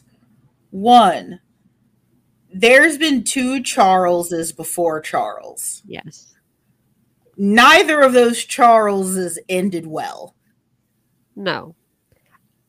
He had an option to not take Charles. Oh, yeah, right. He had an option. He didn't have to take Charles III. I mean, but I guess he's 72 years old. He's been Charles his entire life. I guess it was... But the Charles before him was beheaded. Yeah. 2, so I took Latin for like 10 years. Jesus. There is a refrain, a canto for the king and queen as they approach, and it's Vivat Regina Camilla, long live Queen Camilla. But between the British accent, and so there's 2 types of Latin. There's classical, which is Roman. There's vulgar, which is more common, and then there's ecclesiastical. Basically, classical, your V's or W's, and then in vulgar and in ecclesial, the V's or V's. So between the English accent and ecclesial and vulgar Latin, Vivat Regina Camilla ends up being Vivat Regina Camilla. Oh dear. And some of the translations of that, of what people are hearing, usually involves like wide back vagina Camilla. Yeah. And it's very, very funny.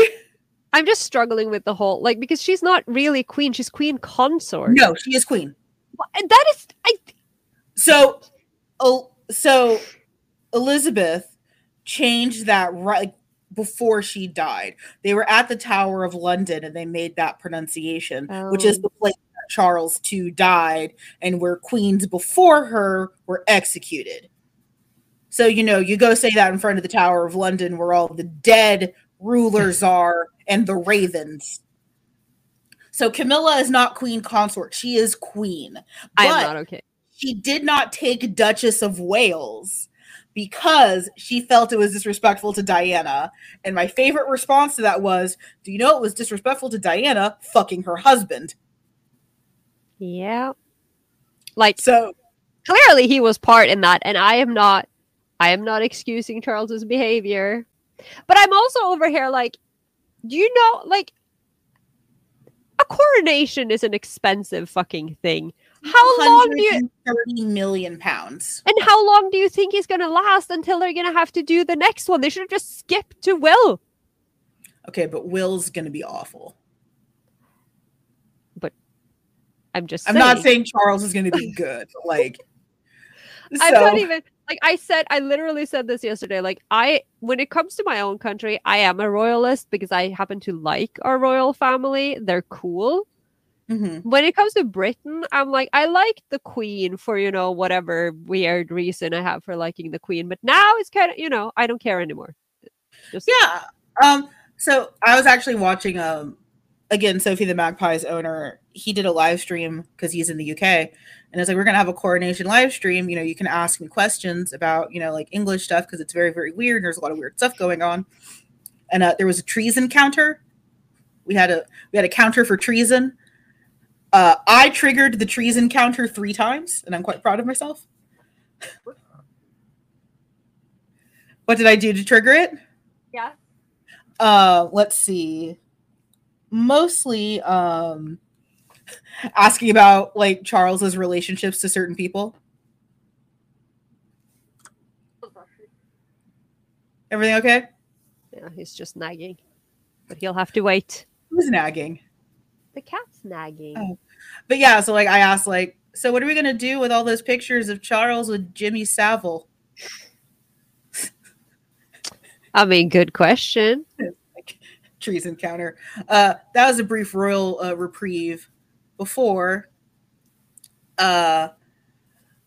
we answer the seminal question. But wait, what about my struggles? Please continue with struggles. Yeah, I was thinking about them. I think like you said, most of my struggles aren't directly BL related, and they're not necessarily even like writing related. They're the post-production struggles. Oh, My biggest struggles apart from the imposter syndrome, because I am so bad at talking about my own writing and like putting myself out there, it's awful. I just want to talk about my voice all the time, but if someone actually asks me, I get all, oh no, that's not important. We don't have to talk about it. I don't want you to think that I'm full of myself. But I like, my biggest struggles usually are related to how I will feel inferior in some way. Like I'm afraid that, and also, which the next question in the outline is related to that. But like concerns that I have about how it's going to be received, or if it's good enough. And again, like I think some of it is Norwegian, because we have this whole thing where you're not supposed to. I was gonna say that's very Scandinavian. Yeah, like where you're never supposed to be proud of anything you do. You're never supposed to like toot your own horn. And also because I because you have that whole thing with, because it's BL and because it's often Asian characters, like there are a lot of things that I'm unsure about, like how will this be, but also because I am a Norwegian writing in English, which is not my native language, and even though that's the language I use for the most part, like I write in it, I think in it, I most of the things I do are in English, but I still feel like I feel inferior. So there's a lot of that. And then there's a lot of the post work. I hate editing. It is my worst enemy. I hate it. I am very bad at actually getting it done. And my biggest challenge when it comes to like actually publishing things is getting through the process of doing the paperwork and editing the things and sending it to the editor and all of those horrible things. I'm you know what? I can imagine at it. I had those struggles also. Like, I mean, for me, it's like copy paste into AO3. Though I will say, like, sometimes I'm really, really bad about tagging. Like, we had a whole episode on tags and tagging, and like sometimes like tagging your own work is like, am I giving it away by saying that this is here? And summaries. Notoriously bad at summaries. I don't know how to do it. Oh, titles. Fucking titles for shit. Do you use chapter titles? It depends. Yeah. It depends. But oh my god, fucking titles. That's why like so many of my fics are like lyrics to songs, because I'm a 16-year-old boy. Yeah, but I do that too. And like I really like having chapter titles until I get to a chapter I don't know what to title. And then I'm like, fuck this, I should have gone with numbers. Well, and back to like the whole thing of the characters are kind of like outside of extant for you. That Kitazawa Eri fic that I wrote, I had originally another title for it in mind. And I knew that I wanted it to be from The Killers because they're my favorite band. I love The Killers. But I ended up choosing a different song title from The Killers to be the title of that. And it's like, oh, it ended up fitting better, but it made, like, oh my God, it was weird. But yeah, fun fact, my two biggest fics right now, they're both song lyrics or song titles. So my Matt and Mello one is Skyscrapers, Please Forgive Me, which is Skyscrapers by OK Go. And then that Eri and Kitazawa fic is My Own Soul's Warning, which is a song by The Killers. And then all of the smut that I did with Edward Elric and Mustang, I actually modeled it after the path for transmutation to create to create the Philosopher's Stone. Like I used actual alchemy. Wow. See, and like this is the thing. We'll wrap up a little bit on this. Writers are weird. We are built so different. I translated an entire fic into French so I could write a Hetalia fic in the 2020s. But why? Because it was right. It was the right thing to do. We're built so different. And I think that that's amazing. I think that we should celebrate authorship as it is. Buy the book, leave a positive review on Amazon or on Goodreads or something. Leave kudos and also comments on AO3. Tip your writers. If they have commissions open, commission them. I feel weird about commissions sometimes. But yeah, like, support writers and artists because we are out here doing #the most. Yeah. Now, we will close on what will be one of our longest episodes. Is this fetishizing of gay men? Does not depend on who you're asking at this point. So the diplomatic answer. So I think, again, there is some validity to that. That there definitely is something worth asking why there's a bunch of, women and women adjacent that feel very, very comfortable writing gay male stories. And that will point you into the direction of 2 better episodes to discuss why that's horse shit. That look, you're just like serving. Thank you. It's the red lipstick, really. I love it. Now, are there places where, as a writer, or as you look at a writer, sometimes things feel a little bit icky? So, like, I say this not to be libelous. I do not think that this person is gross. I would never make that kind of accusation, baselessly. But like John Green, the YouTuber, for me. So I know him mostly as a content creator and as a podcaster than I know him as an author. Yeah. He did a bunch of manic pixie dream girl YA novels, and I don't read that shit. I've read some. I've read a couple that I. That's fine, but I don't read manic pixie dream girl shit like that. But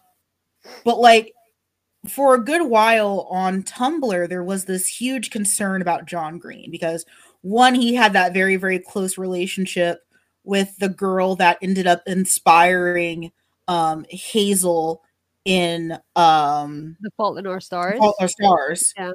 Real girl named Esther, who was a teenager, and her and John were very, very close. And then also that he's a 30, 40, 50-year-old white man who keeps writing awkward teenage sex. And again, I don't think he's gross. I am firm when I say that. But yeah, I would probably, if someone were to meaningfully engage with that with me, it's why do you feel more comfortable doing this? But I feel like most people that would want to ask that question don't want to meaningfully engage with you about that. Yeah. And it's not like we don't ask ourselves this question a lot. We have not examined this. There is so much stuff going on, writers talking to each other, talking to their writer friends.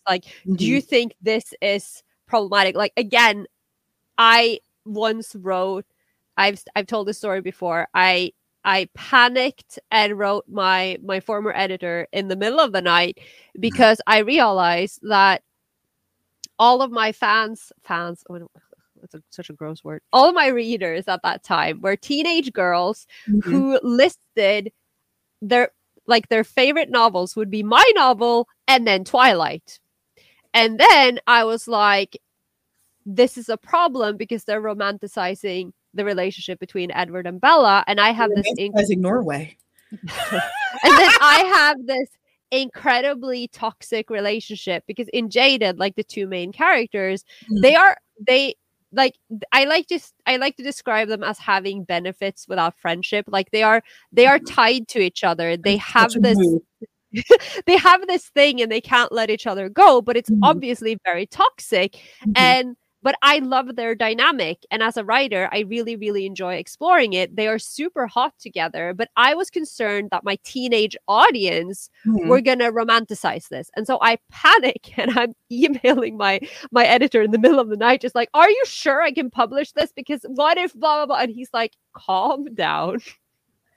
And he talked me down. And I know that, this depends on the reader. It depends it depends on where you're coming from. Like, like you said about John Green, and I've said this before, like, I like to write characters who are in their teens or like early 20s because I have been in my teens and early 20s. I have gone through those faltering steps of, finding your sexuality. And I write what I know. So I write anxious gay boys who who are trying to find their way and who make mistakes or whatever. And that's not because I'm fetishizing gay men or because I'm fetishizing teenagehood, but because I was a teenager once. Like, I know, and obviously now the characters like in Change of Heart, they're in their 20s because I have now lived my 20s, so now I can write about them. But when I was in my early 20s, what did I know?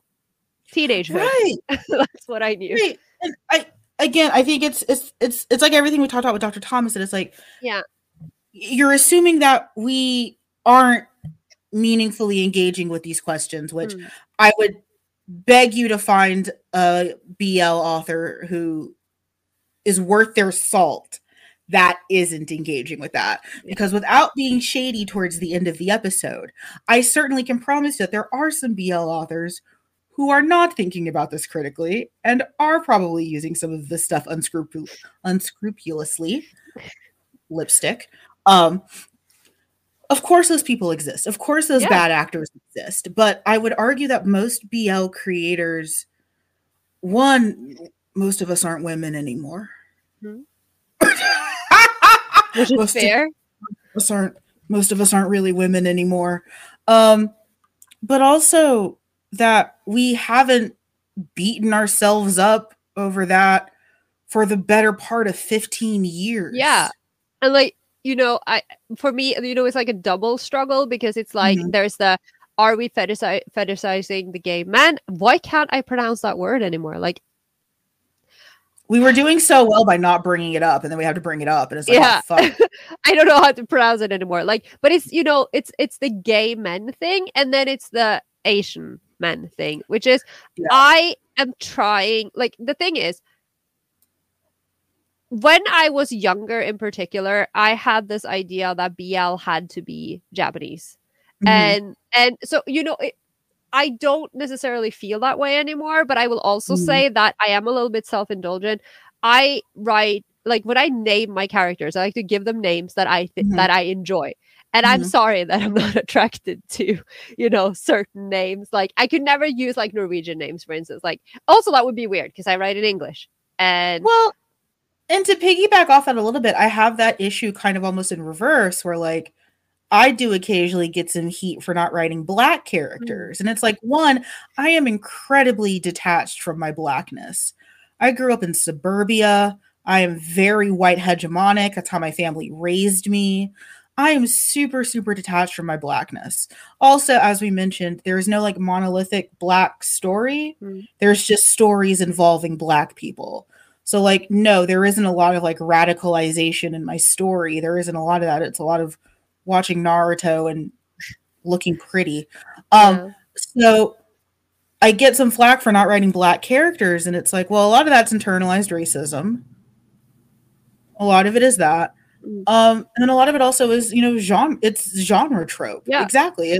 I don't necessarily think of a lot of my characters as Asian, but like that very like weird like Anglo filter that a lot of BL uses, where it's like they're not exactly Japanese, but there is this weird like vaguely white filter. And I think I use like, and again, because I and I've talked about this so much. I was so young when I published my first novel. So the first 3 are in a series. And there are so many things I would do differently. And again, if I ever sit down to actually do what I said I would do this year, which is to re-edit them so I can give them some tender loving care, there are things that are going to be changed. But obviously at this point, I'm not going to rename them. I'm not going to change the setting because I made a choice as a stupid child. I was still a teenager when I started writing these characters. And I think that, that's not necessarily an excuse. But again, this was the early 2000s. We didn't have conversations like we do now about cultural appropriation and identity and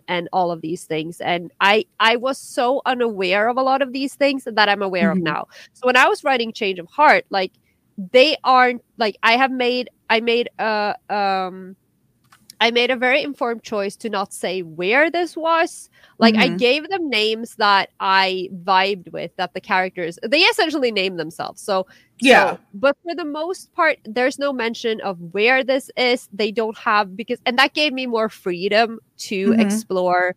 Because then, you can make it simple. It's like, well, I don't necessarily have to state why this thing is a thing, because this is like X city. Like, you don't know where it is. And it makes it more accessible for more readers because more people can recognize it. But I didn't think about that when I was 18 years old, right? Well, but I had a conversation with my friend Stephanie, and she is Filipino American. And before I was releasing this novel, I was freaking out because, since I released my last novel, the purity cult has grown out, of nowhere. And everyone is really, rightfully so, invested in cultural appropriation and things. And I was horrified. I was so afraid. And I was like, do you think that I should, should I do something? Should I, is it okay if I name them this, whatever. I was just venting. I'm not using my one, oh, you're Asian. Let me use it's like, oh, a person of color, come here. Yeah, that wasn't it. We were literally having Chinese food and venting about our artist issues. Chinese food, really? With the Filipino friend? Yeah. Because we were hungry. Okay. No, we were literally having food and ranting about our lives. No, I love that. And she was like, but the thing that she was like, she kind of just shrugged and she I don't why is it a problem? And I'm like, Pixie, I'm white. And she was like, all right. It's like, you don't understand. I am trying. But it's weird to me, and I realize that I've circumvented a lot of that by writing fanfic. Yeah. So when I set gravitation stuff in New York, a lot of it happens in New York. Yeah, exactly. I can ignore that. Aries, very, very white looking and very white coated, and is praised for not being Asian looking at all, which is why everyone thinks that he's the hotter brother in comparison to Tatsuya, which we don't have time to talk about that. Gravitation episode 2.0. Right. Why Airy, the Aryan looking one, is the hot brother in comparison to his more Asian looking brother, but okay, sure, pop off, I guess. I really I wrote myself a pass out of dealing with that because I didn't know how to deal with it. And I still don't know how to deal with it. When I come up with OCs, almost none of them are Black because I don't feel connected to that. And I'm not going to go any further into that because I don't have answers, and that's not a dialogue I want to open up. But I feel like when you ask that question, are you fetishizing or is this appropriative? Or one, I think most of the time you're asking people that don't necessarily have answers to this. And two, they don't have answers to it because they've already been examining this for years. And a lot of that is genre fiction. A lot of that is, it comes down to personal history and background. And I realized I basically wrote that problem out of me by staying in the fanfic space. Now, same. I have that with sexual orientation and gender representation. So my fics, where they started off written very, very poorly from I feel uncomfortable calling myself cis back then, but from a you perspective, thought you were I feel uncomfortable saying that I was cis back then, but written in a way that in hindsight was less than good. And when we're talking about this, it's not like we're making excuses for ourselves, but not at all. It's so hard to navigate, and once something's out there, it's out there, and I'm so bad at talking about these things because I feel like I'm just digging a hole for myself and making it worse. But I want to be transparent about my insecurities. But that's why I've never posted my big gravitation fic. There's so many reasons why I won't do that because I am also a coward and I don't want to open myself up to that scrutiny. Cowards unite. Yeah, because I'm also a fucking coward. Yeah. And no, I don't want to talk about how I wrote, trans characters in 2003. I don't want to talk about that. When your only source of reference was the limited media that Right. that we had forgive at that me. time. This is more like, forgive me, this is more like 2005, 2006. Like, things got much better. But Yeah. like, no, I don't want to talk about how I framed transness or queerness or, even just sexual attraction. Because, yeah, when I look back, my shit was predatory as fuck. Because that's all that was around me. I was a high school American with a fat ass and giant tits. Every romance was predatory. Yeah, and it was part of that journey. Like, again, like you said, you were writing porn before you knew what a dick was. Like, that is Sure was. like you can't really necessarily judge someone on how they were navigating those spaces back then necessarily. Yes. And also I think that, again, because it's BL, it's supposed to be homosexual romances, right? So romances between men, that is the genre. Like, that's it. Yes. That's the genre, like it or not. But also, again, neither of us, at least speaking for the two of us, we're not trying to write, like the unilateral gay men experience. We are writing the experience of these specific characters in this specific setting. I would absolutely cry if someone was like, I modeled my gay experience after your fic. I'd be like, you need help. Yeah. Like, that's not good.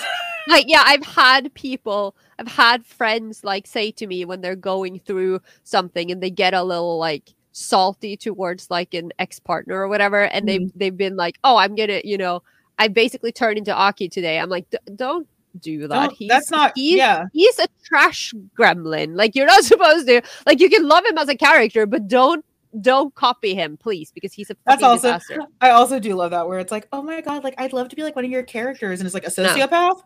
A sociopath who gets abused by the author. Yeah, a sociopath with his dick out. You want to be that? Okay. I freaking love the sociopath with his dick out. I mean, great character trope, but like not not an aspirable life goal. I don't want to be one of those. I don't want to know any of those. Yeah, like no, thank you. I would call the police. Right. Frankly. Like, it's very funny because like every once in a while I'll be like, oh my god, like that character is such like a boss. I'd love to be like them, and it's like, no, you don't. No, you don't. And you really don't. Yeah. To wrap There's things up, so much to say about this. We could go on forever. We really could have like 4 episodes on like this. Seriously, if you have any like comments or questions on what we just talked about, like, please send them to us so we can address it, because I always feel like I'm leaving a lot of threads hanging and making myself look worse for it. So like, please ask us to. You did great. Oh god. Okay. Where can people support our work? You first. What? Me first? It's like, again, with the weird. Oh, there you are. It's been over a year. We're never getting it. Okay. I'm trying so hard. It's never happening. There you are. I'm pointing towards you right now, kind of like in a weird, like Egyptian hieroglyphic way. Yeah. No. Where can people support me? Oh God. See, and I instantly go into that. No, I don't need it. No. Okay. I'm gonna do this. Right. So. You can essentially follow me everywhere at Author Carola. I mostly use Twitter and Instagram. I do have a website, authorcarola.com, where you can find all the links to where I am on the internet, to where you can buy my books, and also to my future projects, my future endeavors. I am trying to launch that Patreon. I really am. I believe in you. I ran into some paperwork I don't understand, because there's a whole ass thing happening behind the scenes here that I don't understand. I could just like help you, right? Yeah, but you can't help me with the weird Norwegian tax rules. I mean, no, you're right. No. But yeah, so at Author Carola. You can find me by writing your intentions upon a clay dove and sending it to No. You can find me by my weeb name, Ichi Yume, everywhere.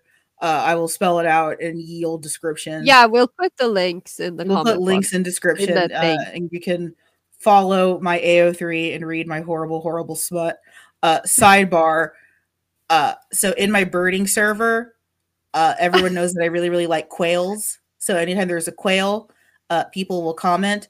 And someone posted an image of a chucker, which is a type of partridge.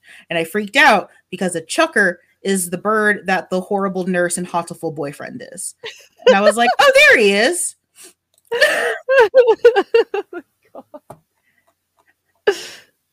So I was very distracted because chuckers are very cute. They're very round. They're great partridges. But it's like, oh, I know him. Not sure if affectionately. No, it's affectionate. I like him. I like him a lot. It's a little scary, but it was like, oh, you look familiar. This is the part of the show where we thank our patrons. I have not been reading out your names because I forget to open up the tab, but I will start doing that if you guys tell me to do so. But please know, to every patron on the internet, we appreciate you very much. We love you. We love you. Patrons at during every month get at least one piece of exclusive content at a certain level, exclusive merch, and moving forward, options to pick what we do next in the show. Yes. Including our Hotiful boyfriend run. Yes, we need you to tell us which choices to make. We will go back to Hotiful boyfriend. If you would like to support the show, you can do so at patreon.com/theowyshelf. Again, that is patreon.com/theowyshelf. Join our Discord. Follow us on follow us Twitter, Insta. Yeah. All the links are in the description box. All links are in the description. Comment. Let us know if you have any questions about writing. Yeah, we will. I forgot. I've been posting like question stickers on Instagram and also on Twitter. Great. So, like, if you have any questions about our writing or like BL writing in general, send them to us. We'll answer them in the live. Yeah, for sure. Let us know. Corolla, next month is special. Oh, very special. Next month is Pride. Yes. And we're doing something extra special to celebrate. A special guest. Ooh. Do you want to tell the audience at home what we're doing? If we back out now, Corolla, it fucks up the whole calendar. Yeah, no, we're not going to fuck up the calendar. The moment of panic, it's like, well, Corolla, it's a little late now. That's not what I meant. I just thought maybe we wanted to make people suffer a little more. No, if I'm allowed to talk about it, I'll gladly talk about we have invited a very special guest to join us to talk about BL scholarship. We have the magnificent Professor James Welker joining us next month. Dr. Welker. Dr. Welker, yes. We invited one of the premier BL scholars to talk about an intro into BL scholarship. It felt right to do for Pride. It felt right to do for this part of the show. So I'm very excited to have Dr. Welker on the show. I'm very excited. I will once again be up very early in the morning. So if I look and seem hollow, it is because time is a myth. I tried to sacrifice myself, but again, my time zone is in the middle. Somehow your time zone ends up being the favorable one, where either of us on either coast are just like fucked.